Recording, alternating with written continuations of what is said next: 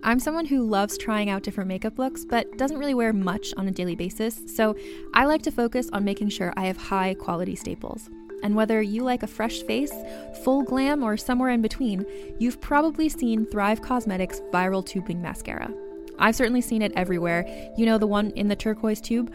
So that mascara, along with all of Thrive Cosmetics beauty products, are certified 100% vegan and cruelty-free, which I look for in makeup, and they've got excellent quality to match. And something I didn't know from all the mascara videos I've seen is that for every product sold, Thrive Cosmetics donates either that same product, another product that is needed more, or a monetary donation. They've worked with over 500 nonprofits to help with a wide range of causes like supporting cancer survivors, people experiencing homelessness, education access, and so much more. Knowing that makes me feel even better about using their products. And I do enjoy using them. Like I said, I like having high quality staples, and so my favorites are products that are multi-purpose, like the Brilliant Eye Brightener. It comes in a bunch of colors, and I like using them as eyeliner, eyeshadow, and even highlighter. Thrive Cosmetics is luxury beauty that gives back. Right now, you can get an exclusive 20% off your first order at thrivecosmetics.com/thrive. That's Thrive Cosmetics, CAUSEMETICS.com/thrive for 20% off your first order. Calling all lovers of mystery and fans of a good story. If you haven't already heard me talk about June's Journey, you're in for a treat. It's time to don your detective hat in this free hidden object mobile game that delves into the captivating journey of June Parker, a self-proclaimed detective on a quest to unravel the mystery surrounding her sister's untimely death. In June's Journey, you get to play as June, deciphering clues and unveiling secret plots within thousands of beautifully illustrated scenes. And did I mention it's set in the glitzy 1920s? New chapters are added weekly, so you will never run out of new thrills to uncover, and you can also personalize and decorate your very own Orchid Island where the story takes place. How sharp are your detective skills? Find out when you download June's Journey on your Android or iOS device, or play online via Facebook Games. Your detective journey awaits.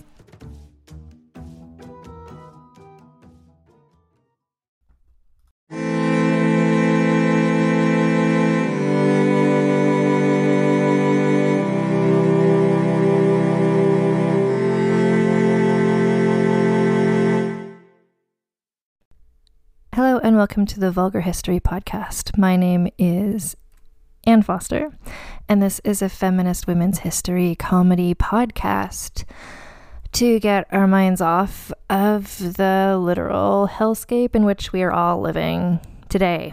Let's look back at what things were like in the 16th century in England, when it was also pretty grisly, but at least we're not living in it. This is season 3. And what we've been looking at is the season-long topic of how to lose a queen in 9 days, aka the Lady Jane Grey scenario. And we're getting closer and closer to that. We've looked at her grandmother, her step-grandmother, some other women who are influential to her, and this week we are going to look at her mother, a woman whose name is, well, she was born Lady Frances Brandon, and then she got married and became Frances Grey, Duchess of Suffolk. And that's who we're going to be looking at today. So cast your mind back. So Lady Frances Brandon. So she's the daughter of Mary Tudor, who we talked about in the first episode of this podcast, Mary Tudor was the sister of Henry VIII. And Frances was her oldest surviving child. Her father was Charles Brandon, the king's BFF. So Frances. She was born on July 16th, 1517. And she was named Frances because her birth date was St. Francis's Day, the day we celebrate St. Francis. That's sort of a guess. Her name could have also been a nod to King Francis I in France, because both of his parents knew him and may have wanted to pay respects to him. Her mother was, of course, the Dowager Queen of France. Her godmothers were Catherine of Aragon, who was still the queen at this point, and Princess Mary. So Princess Mary, the daughter of Henry VIII and Catherine of Aragon. So because she's the king's niece, so of course she's way up there. Of course she has very societally important godparents. Frances had a brother, Henry, who is 1 year older than her, and a sister Eleanor, who is 2 years younger. She also had 2 older half-sisters from her father's first marriage who were named Mary and Anne, who were both 5 to 10 years older than her. Frances grew up in the countryside of Suffolk, in the village of Westhorpe. So her parents had numerous different homes because they were rich and had lots of homes. But the one where Frances grew up was their favorite one, which is called Westhorpe Hall. This is the same time period. So Princess Mary is a girl, Catherine of Aragon is a queen, and this is an era in which girls were given much more access to a thorough education than they had been in the past in England. So she was given an education suitable for a woman of her rank. It sort of spoke to how rich and classy your parents were to see how well educated your daughters were. In 1528, so when she was 11 years old, her father purchased the wardship of the wealthy heiress Catherine Willoughby, who we talked about a few episodes ago. Catherine was about 2 years older than Frances. So Frances, let me just see. Frances was 11 at this point.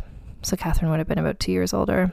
So Catherine joined the household as sort of effectively an adopted sister. So she grew up alongside Frances and Eleanor, as well as their brother Henry, and everyone assumed that Catherine Willoughby was going to be married to Henry eventually. This is what's going on, just suddenly a whole bunch of siblings in this house. Both of Frances's parents had been famously good looking, and Frances apparently was as well, although we don't super know what she looked like other than the way the carving is on her tomb. But she was probably good looking. And she was known as the Lady Frances. She wasn't technically a princess, but because her mother was the Dowager Queen of France and she was the king's niece, so she was treated similarly to a princess, even though she technically didn't have the title of princess. When Frances was 15 years old, she was betrothed to Henry Grey, the 3rd Marquess of Dorset, who I just want to mention was 6 months older than her. It's just sort of a treat at this point.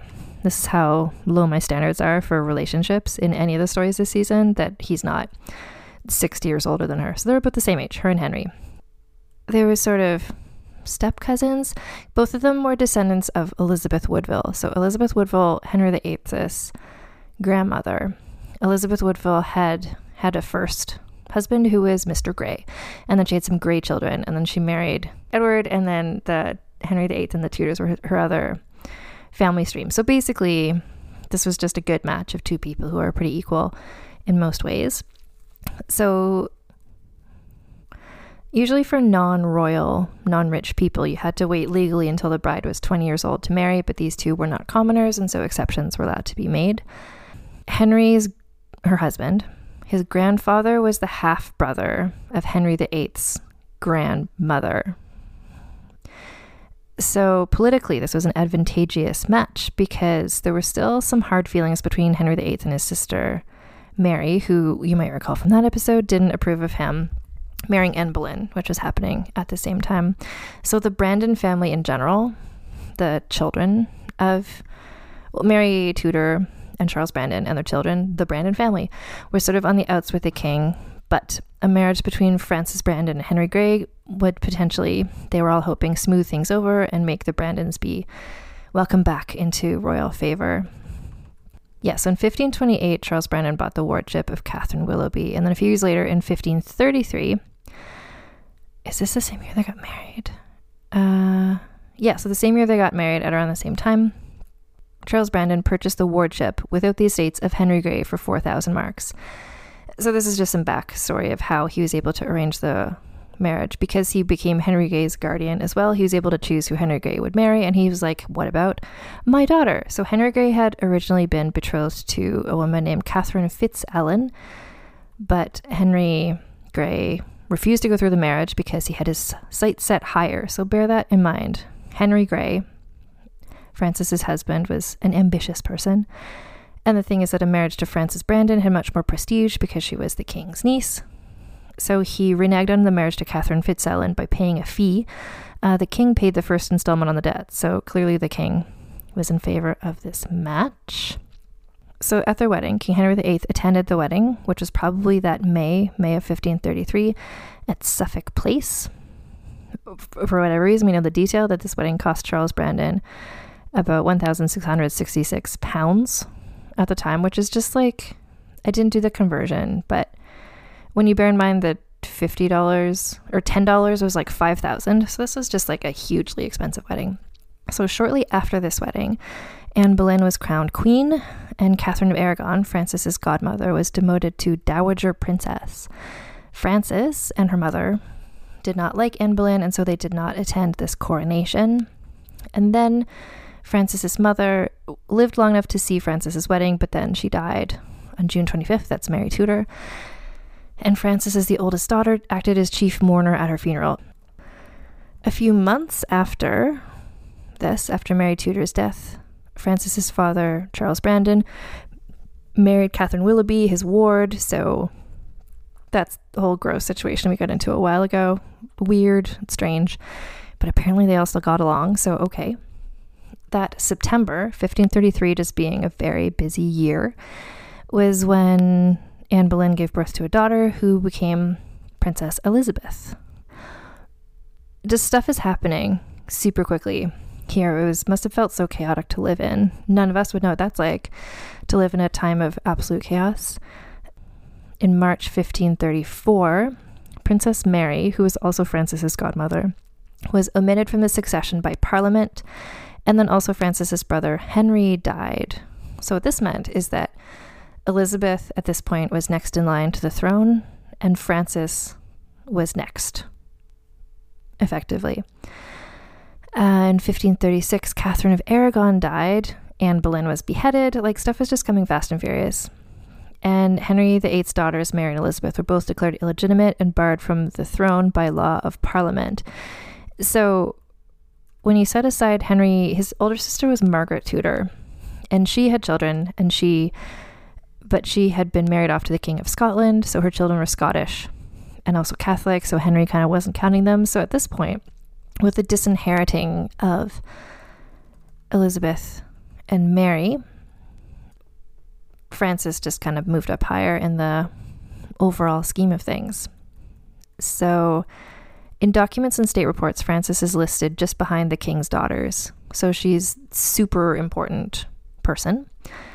And 4 years later, Frances gave birth to her first surviving child, a daughter who they named Lady Jane Grey. She had previously lost a son in infancy about a year before, who had been named Henry, but Lady Jane Grey was her first surviving child. That name might be familiar to you from the theme of this whole season, so Lady Jane Grey is on the scene.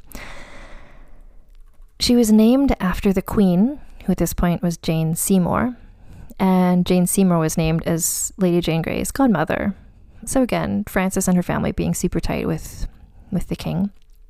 This was at exactly the same time that the Pilgrimage of Grace had just ended. So this was the year-long rebellion of people from northern England who supported the Catholic religion. They were mad at Henry.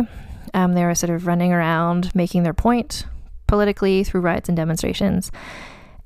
And so at the point that Lady Jane Grey was born, London Bridge was decorated with the decapitated heads of the rebellion leaders because the Pilgrimage of Grace had just ended with Henry defeating them. So this just kind of set the tone for what the whole world was like. Overall in that situation, 144 rebels had been dismembered and their body parts put on show both in the north of England, where most of the rebellions had started, and also around London. So things are just, I'm putting in all these details just so you can sort of picture the utter chaos and weird terror of just what the world was like. But Frances was she was good with the king, like her daughter's godmother was the queen. Frances was in a good situation despite all the chaos everywhere. That October, Jane Seymour, the queen, gave birth to Henry VIII's only legitimate son, Prince Edward. So as soon as he was born, this diminished Frances's position because this baby was now the new heir. I guess Frances would be next behind him. And Frances, as the next in line, attended the prince's christening. And then weeks later, Jane Seymour died and Frances was in the funeral procession for her. At the funeral procession, Frances was second in line behind Princess Mary, her own godmother. In 1538, she got married in 1533, and then by 1538, everything's just chaotic. she's just 20 years old at this point, Frances. In 1538, the same year, Henry Grey, her husband, turned 21, which meant he was able to get access to his money, and so the couple finally had financial independence and were able to move into their own home. They were a very sociable couple. They entertained lots of visitors. Apparently, they enjoyed this 20 and 21-year-old young family with a daughter.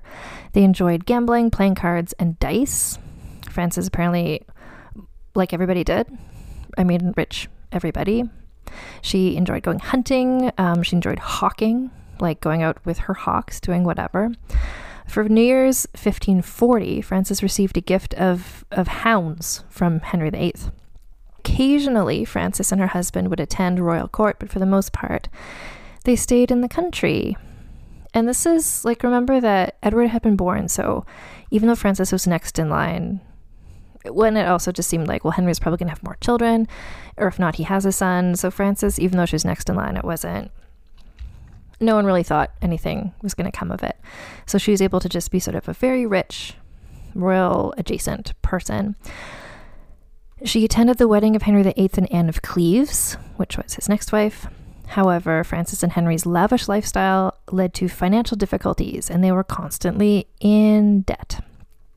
In 1540, Frances gave birth, probably, again, people's birth dates weren't written down very reliably, but around then she gave birth in probably August of 1540 to her second daughter, Lady Catherine Grey, and then 5 years later she had a third daughter, Lady Mary Grey. So they had 3 daughters, no living sons. Frances and Henry were very aware of their royal status, and they knew that their 3 daughters had really high status as well, and so they harbored high ambitions for them, especially for Jane, who was the eldest, and seemingly kind of the smartest. So they really thought that maybe good things could happen for her, powerful, important things. Again, so just like Frances had been given this really good education, the 3 girls were all given an education trendily grounded in humanism. They hired lots of tutors.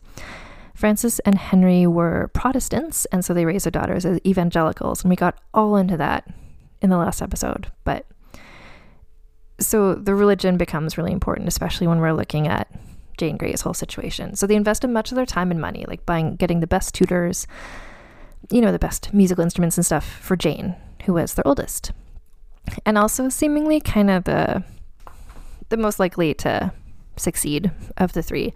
Catherine was kind of if we're looking at them in terms of Little Women / Pride and Prejudice, Jane was very much like the Lizzie Bennet and / Jo March. She was just the really smart one who you knew was sort of destined for great things. Catherine, the middle daughter, was sort of like a Lydia Bennet / Amy March.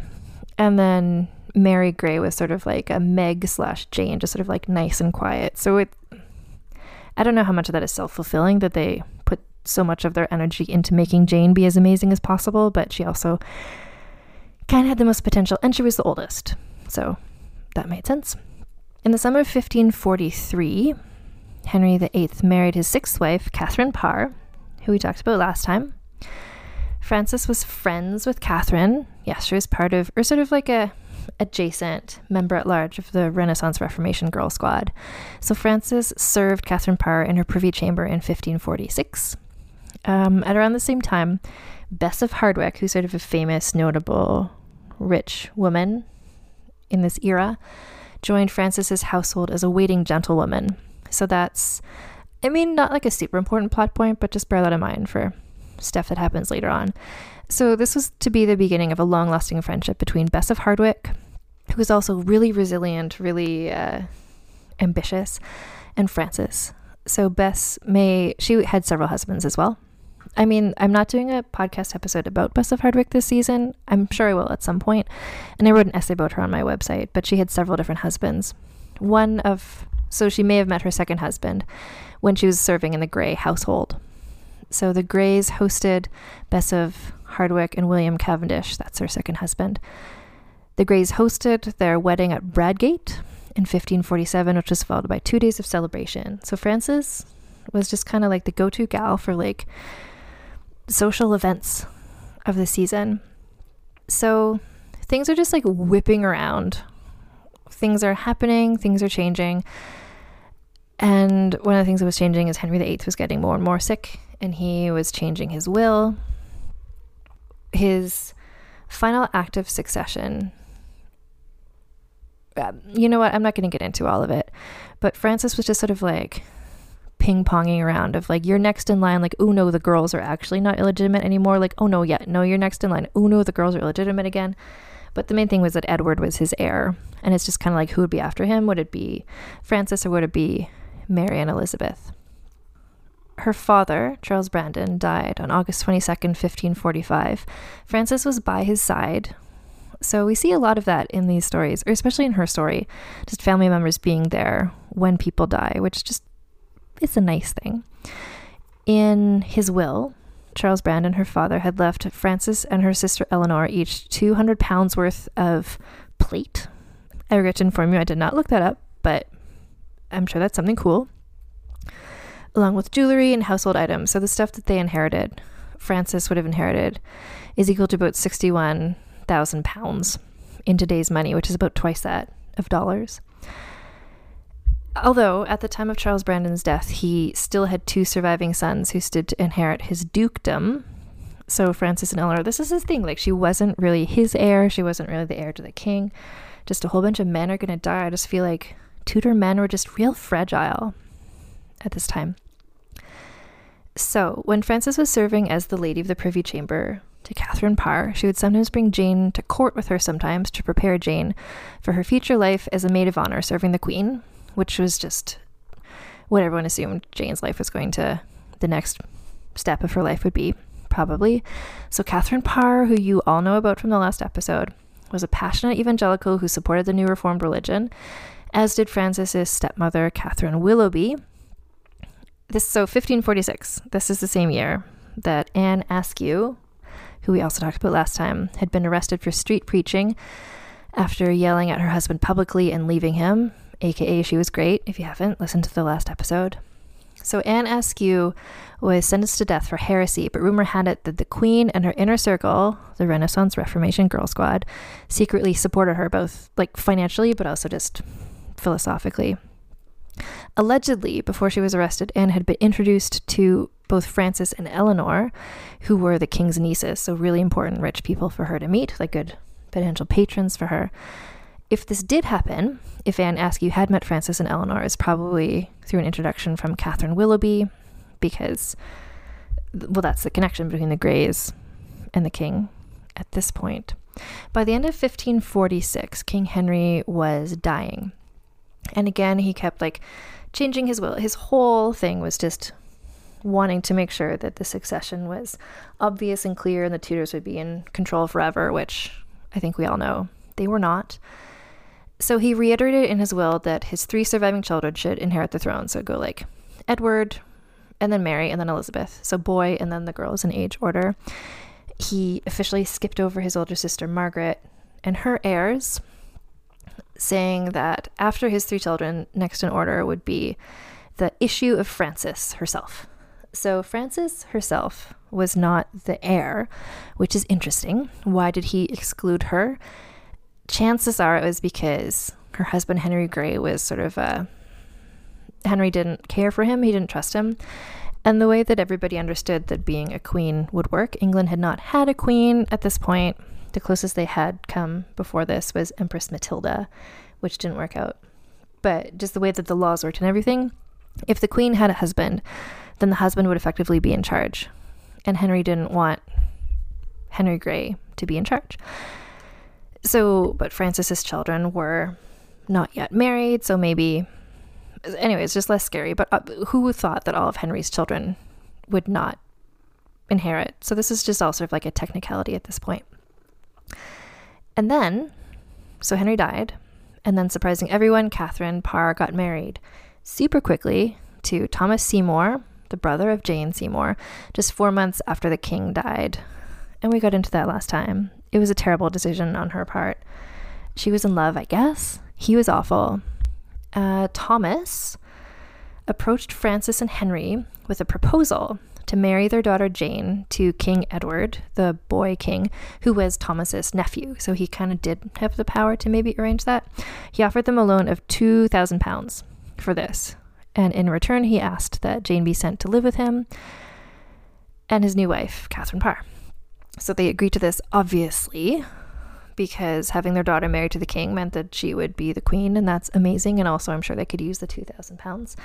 And so some people, some historians, look at this decision as being showing that Frances and her husband were like power hungry or scheming or whatever. But like, A, everybody was at this time. But B, like, why wouldn't they want their daughter to become the queen? That's like the ultimate goal. And this is not weird. Like, they would have arranged for her to marry someone. Anyway, like Jane, who we're going to learn about soon, Lady Jane Grey had been brought up in a world and a society and a class where she knew that her marriage was going to be arranged and that it would be for the good of her family. So she would have expected her parents to do the best for her future by choosing for her a high status groom, but there's no reason to assume that this would have displeased her, the plan to maybe marry her cousin, Edward.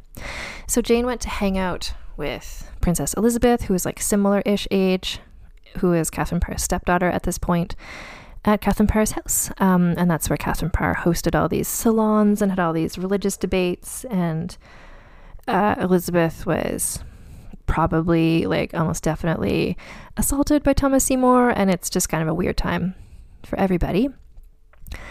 And then Catherine Parr died shortly after giving birth to a daughter. Frances and Henry, well, after all this happened, Frances and Henry wrote to Thomas saying, like, so can Jane come back home now? Like, because Catherine Parr just died.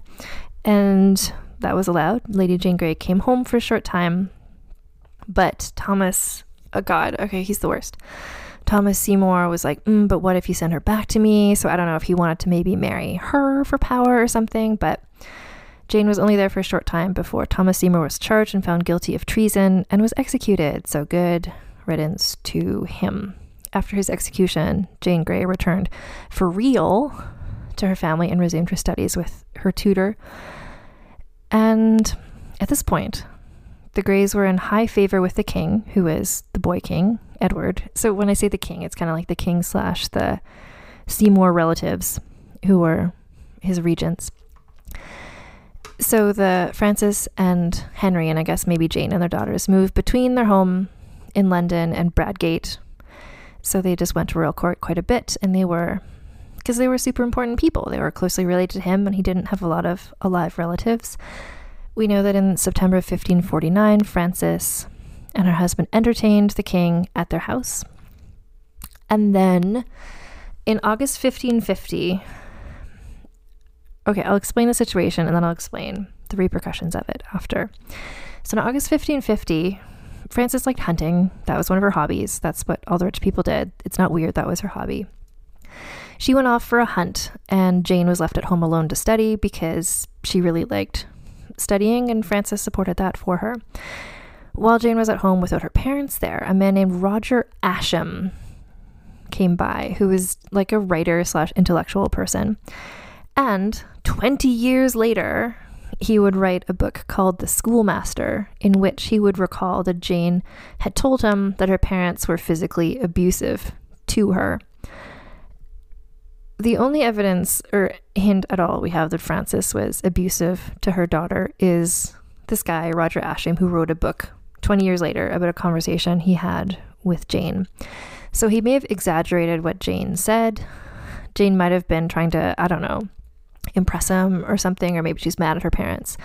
But whatever, Jane allegedly told him all this stuff, and 20 years later he wrote in his book. But the thing is that his book, The Schoolmaster, kind of the thesis of it, was that teachers should not act as parents and resort to corporeal punishment to motivate their students. So his whole point was kind of like teachers should be nice because parents are mean.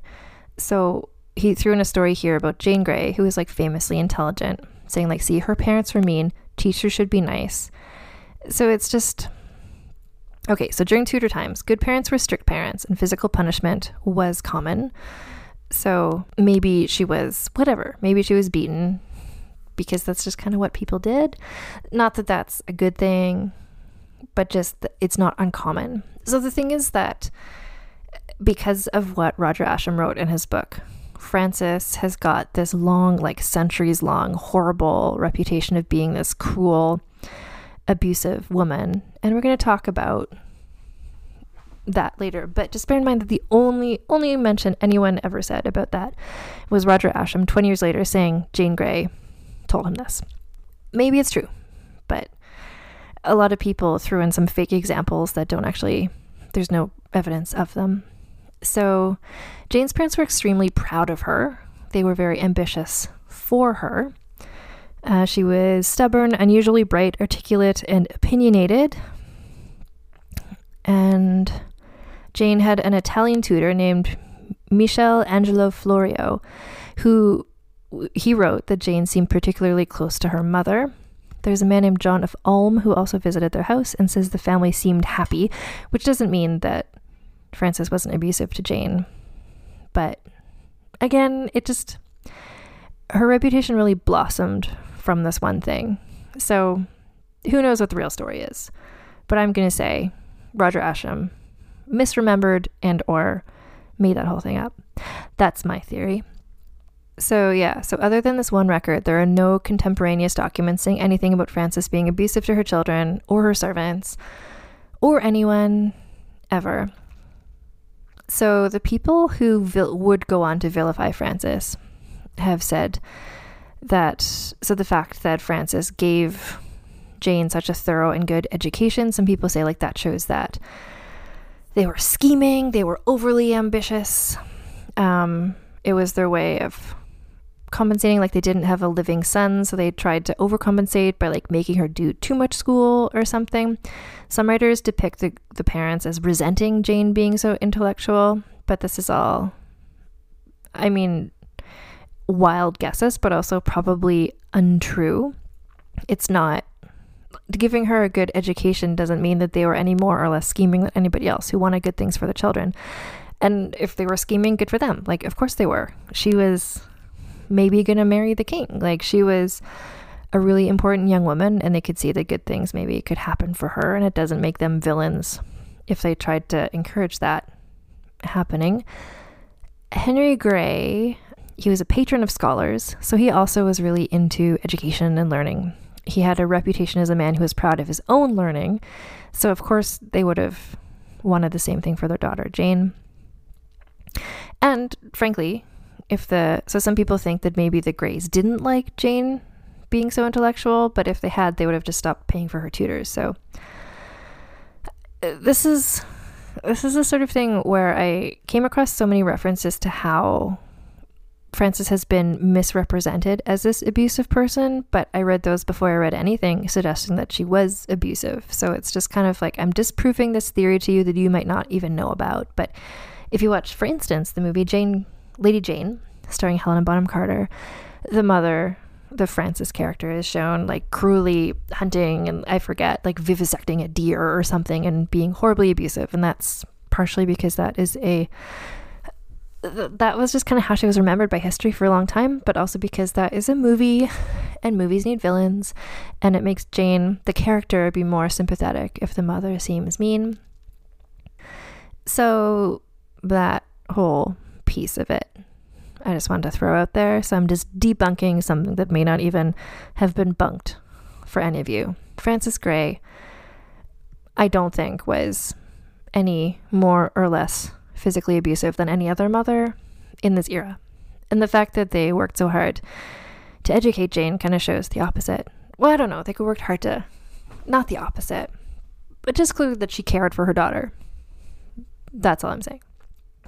Well, and also everybody were catty bitches then. Like, if anyone had thought that she was an unusually harsh mother or mean, like, someone would have written it down, and nobody did until 20 years later, as part of this guy's thesis about why learning should be taught rather than by love than fear. So,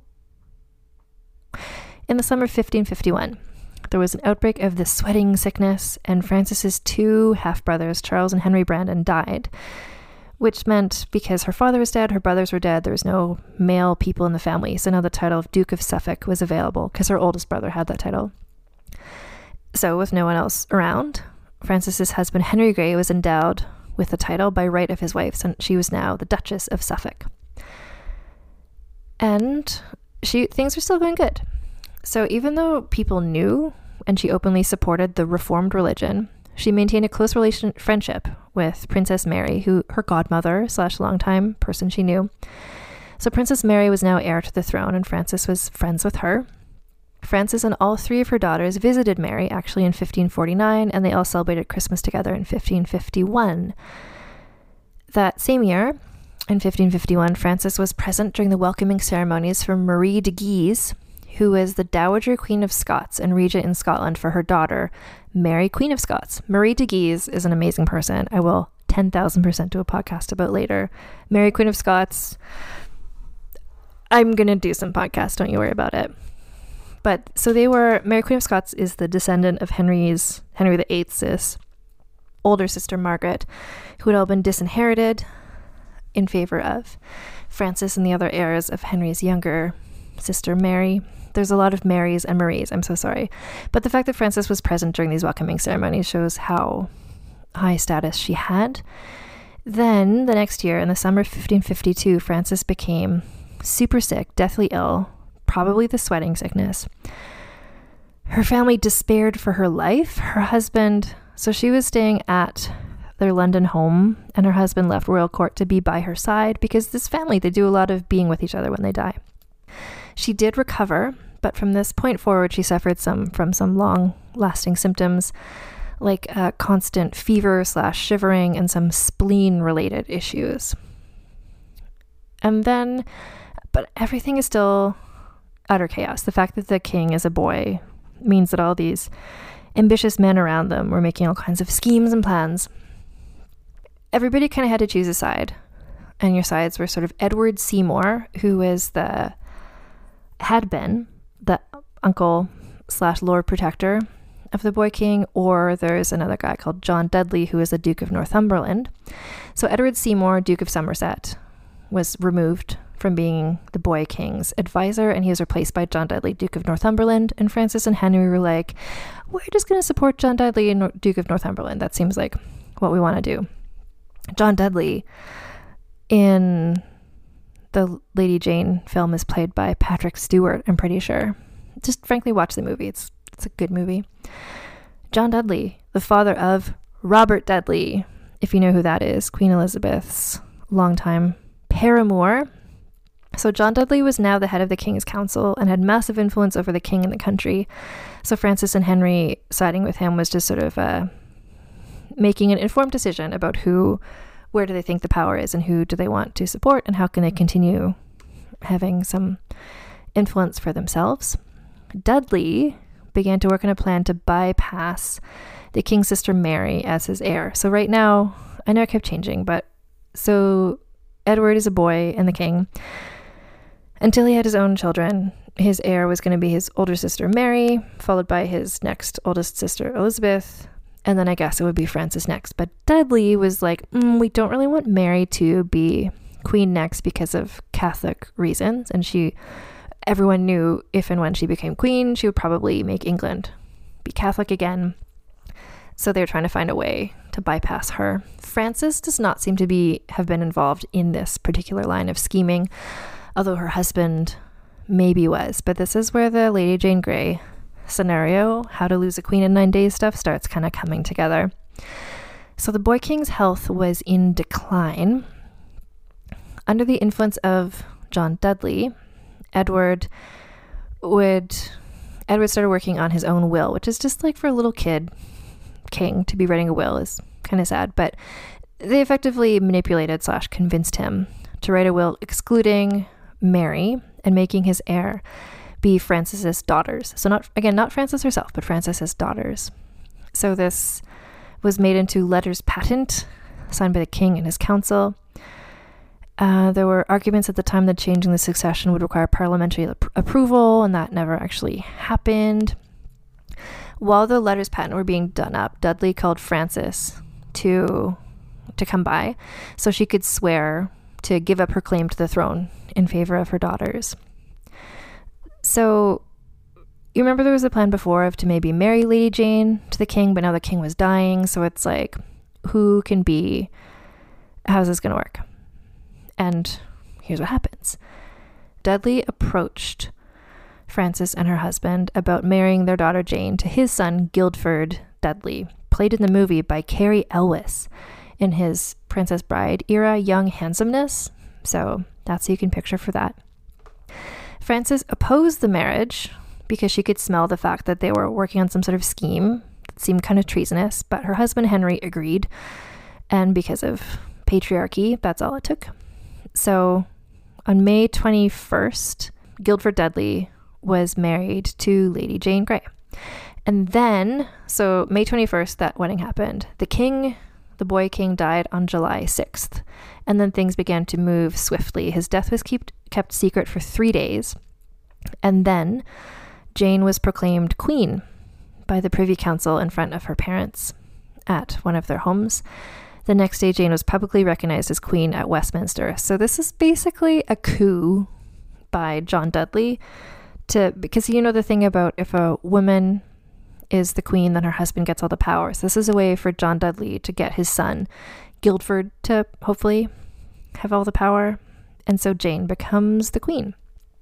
Frances was there with her every step of the way. She was supporting her throughout this whole ordeal. Jane didn't want to be queen. We're going to learn more about her take on the situation in a future episode. But so Frances and Jane were lodged together in anticipation of her coronation. But Mary, Frances's godmother, was determined to overthrow this and become queen because this is all a bunch of bullshit to her and everyone, really. Because the law stipulated that Mary should be the next queen. Like this is, Jane Grey became queen sort of because of an asterisk sort of footnote in a document that was never actually legally approved, sort of.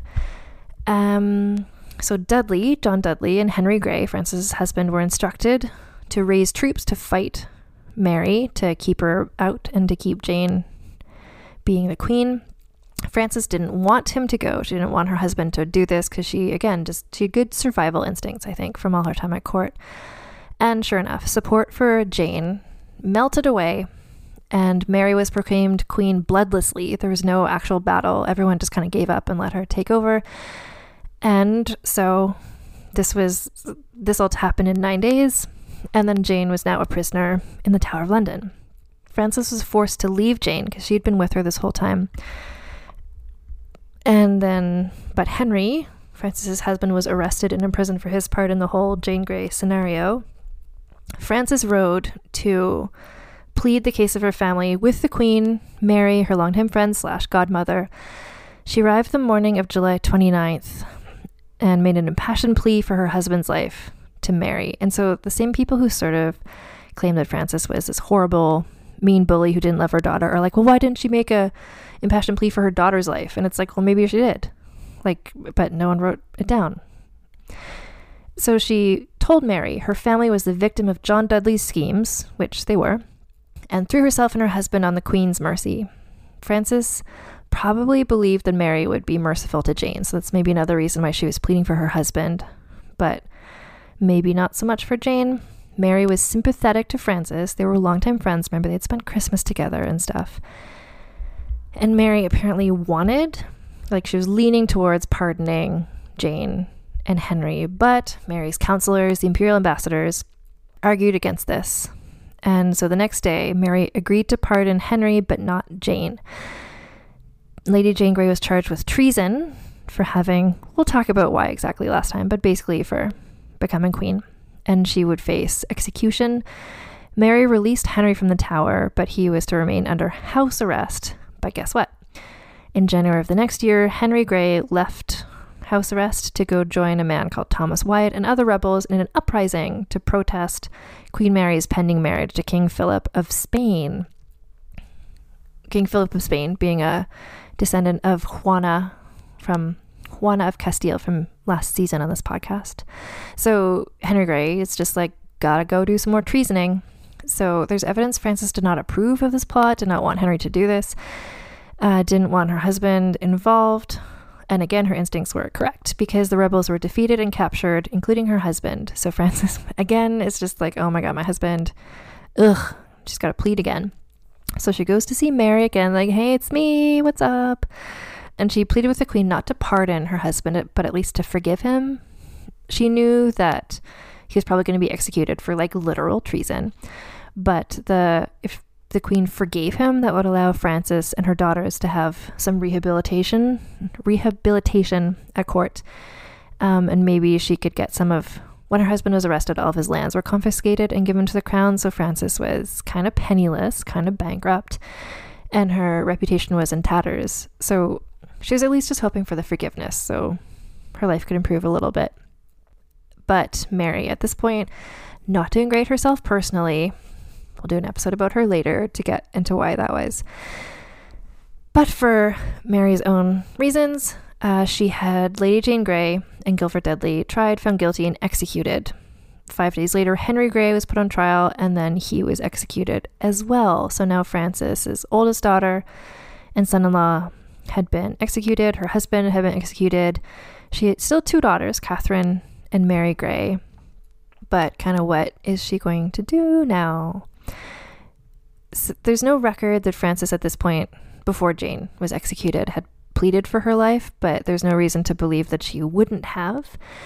Again, the haters say, like, the fact that we don't today have evidence of a farewell letter from Jane to Frances means that Jane was mad at her mother, but the letter could have gone missing. This was all several hundreds of years ago. And Jane's Italian tutor, Florio, stated that Jane did in fact write to Frances, so the letter may have been lost, or Frances may have chosen to destroy it. Anyway, 2 weeks after her husband Henry was executed, Frances got married.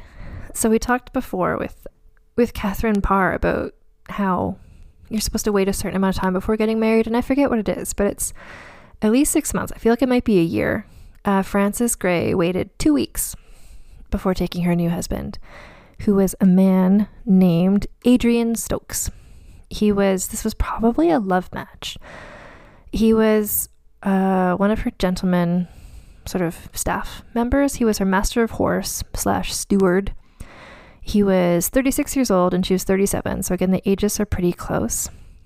Why would she have gotten married 2 weeks after her husband was executed to one of her servants is a great question. The haters say it disproves that she was like heartless and didn't care that her daughter had just been killed and her husband had just been killed.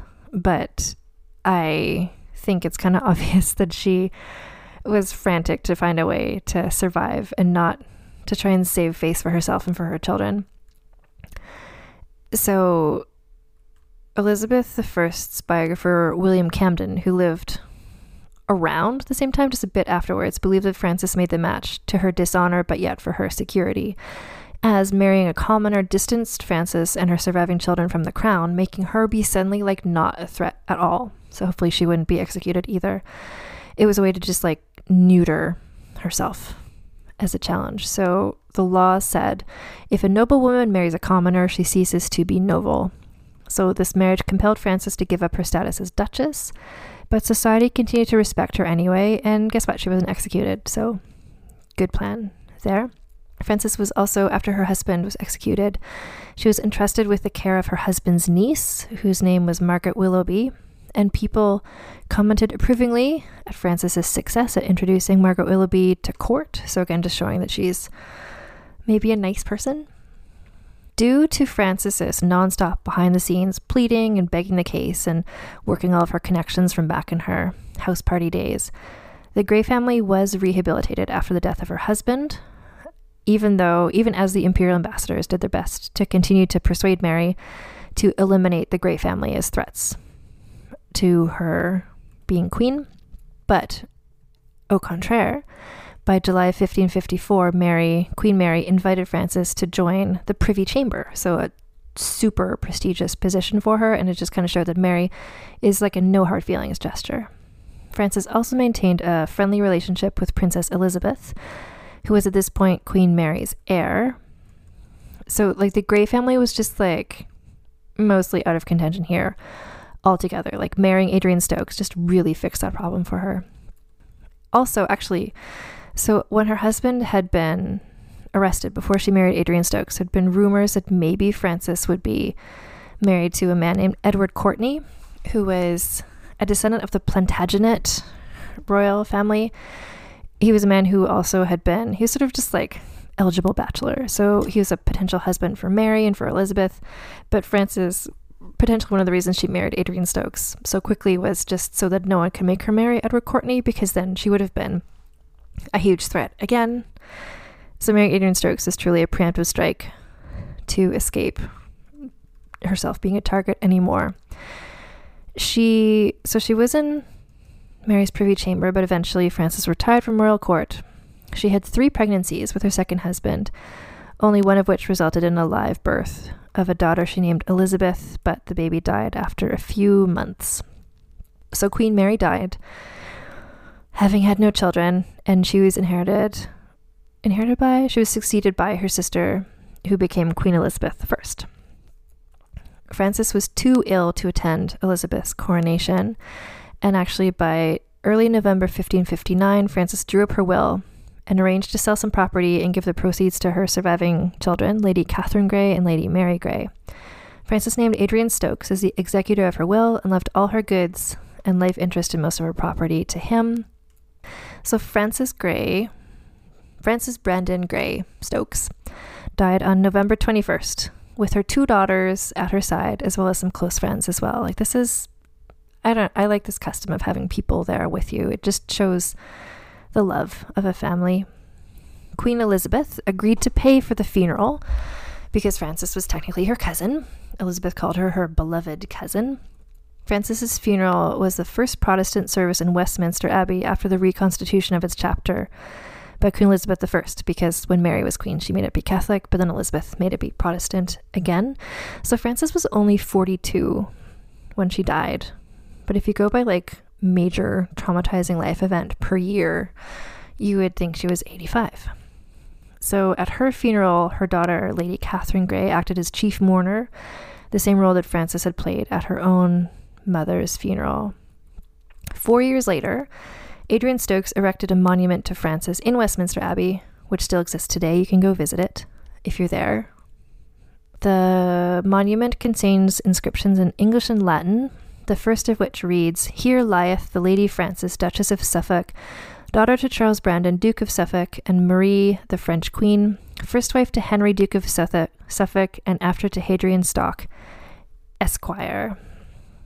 The fact that this inscription does not mention Frances's daughters is, again, these conspiracy theory haters say like, oh, this is proof that she wasn't a good mother, that the daughters' names aren't mentioned here. But actually, so at the time she died, 4 years after she died, by this point, spoiler for some later episodes this season, at the time this monument went up, Frances's oldest surviving daughter, Catherine Grey, was currently a prisoner in the Tower of London, and Adrian Stokes had been one of the people questioned about the stuff that Catherine did that got her sent to jail.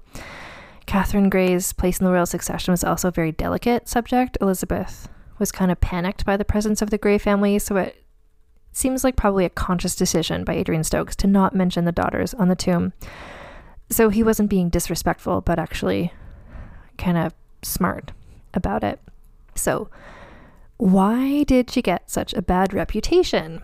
So Leanna Delisle, who wrote a book about the Grey sisters, she noted that Lady Jane Grey's reputation as a helpless, meek victim developed over the centuries. Like, if you look at some of the famous art paintings of Lady Jane Grey, she just seems like this poor, stranded little baby who can't help herself. So Frances's reputation devolved in parallel fashion. To quote Leanna Delisle, from the early 18th century, Frances became the archetype of female wickedness. And the writer Susan Higginbotham, who's written a novel about Frances, says that, here's a quote from her, Susan Higginbotham, "But there is another reason why Frances has become such a loathed figure, at least among women, and that is Jane herself. Jane, the girl who preferred reading a book to hunting with the family, is the thinking girl's heroine. She's the sort of girl who hated gym class, who hated going to family gatherings and having to make small talk with her dreary relations, who spent her lunch hour hiding out in the library. She's the sort of girl who grows into a reader and often into a writer. When female readers and authors come across Jane's complaint to Roger Ascham, they do not picture just Jane, but themselves. In that situation, poor Frances doesn't stand a chance." So that is the story of Frances Grey, the Duchess of Suffolk, and it's time to score her on our Scandalicious scale. So here we go. And this is there's always some weird thing that makes this scoring interesting or complicated. And here it's the fact that there is all this scandal around her name for being this horrible, abusive mother, but it's mostly unfounded, and also I hadn't heard of it, so it doesn't really affect the way that I see her. So the first category is scandaliciousness. So her proximity to scandaliciousness, like she's the mother of Lady Jane Grey, who kind of usurped the throne. Her husband was executed in this failed rebellion. This is where I think she was really clever and really resilient, that she was able to work so hard despite all these scandals being around her, that she herself, while she was alive, was not really tainted by the scandaliciousness of it all. Although marrying her horse groomer 2 weeks after her husband was executed is pretty high up for scandaliciousness. I'm going to give her a 7, I think. Scheminess. And this is just her husband's scheminess is shitty, bad, poorly done scheminess, where he got caught and then executed. Her scheminess, I would say, stuff like going to the queen, convincing her to free her husband, all this behind the scenes stuff she did, to even marrying Adrian Stokes. She was smart, she had a plan, and she did everything she could to try and just to survive in this wild world in which she was living. I'm going to give her an 8, I think, for scheminess. Significance, as per ever this season, is an interesting question. She's the mother of Lady Jane Grey, and Lady Jane Grey is a pretty significant figure. Also, just being the daughter of the French queen, and her own personal significance, though, I think. It's not major. She was there while a lot of stuff happened, and she did all this scheming. I'm going to give her a 9 for scheming, to kind of make up for the fact that for significance, I'm giving her a 6. No, yeah, 6, because she's the mother of Lady Jane Grey. And then for sexism bonus, there's not a lot in her story that's there's the regular shitty amount of patriarchal bullshit that everybody goes through, but there's nothing that's especially galling on top of that. So I think I'm just going to stick with the standard default 5-point sexism bonus. So that gives her 27. Everybody this season is getting really close to each other. So 27 is the same as Catherine Parr, 0.5 less than her mother, Mary Tudor.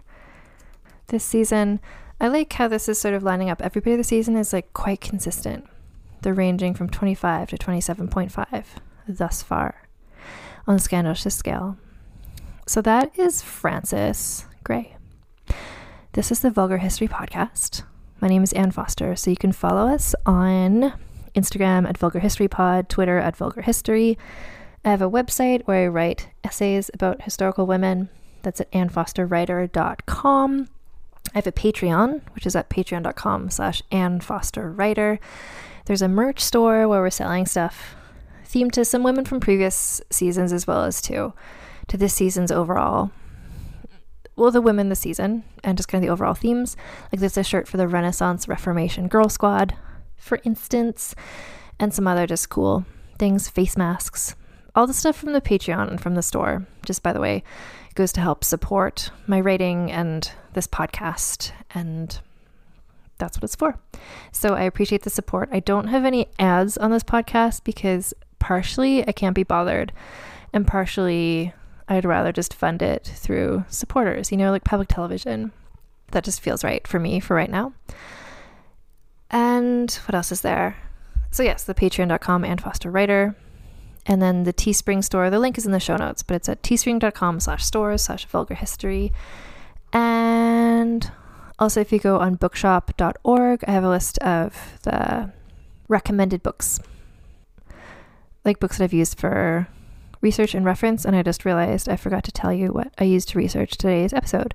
So the books I will recommend for this. So this is a book that's been really helpful to me for many of these kind of lesser known women this season. So there's a book called Elizabeth's Women, Friends, Rivals, and Foes Who Shaped the Virgin Queen by Tracy Borman. Recommend. There's a book, Henry VIII, The King and His Court by Alison Weir. The Sisters Who Would Be Queen, Mary Catherine and Lady Jane Grey, A Tudor Tragedy by Leanda Delisle. Super good. And then also Crown of Blood, The Deadly Inheritance of Lady Jane Grey by Nicola Tallis. There's no books about just Frances, but she pops up and that's where I put everything together. And then there's also a really great essay. So Susan Higginbotham wrote a really good essay on her. She is a historical fiction writer and she also keeps a blog where she talks about various stuff. And she wrote an essay called The Maligned Frances Grey, Duchess of Suffolk. And she wrote a historical fiction book called Her Highness the Traitor, which is why she did so much research on Frances, and also why she wrote this great essay about it. So Susan Higginbotham. I'll put a link to her book as well in the bookshop.org link that you can get to through the show notes. But as ever, this is Vulgar History. My name is Ann Foster, and keep your masks on and your tits out, and I'll talk to you next time.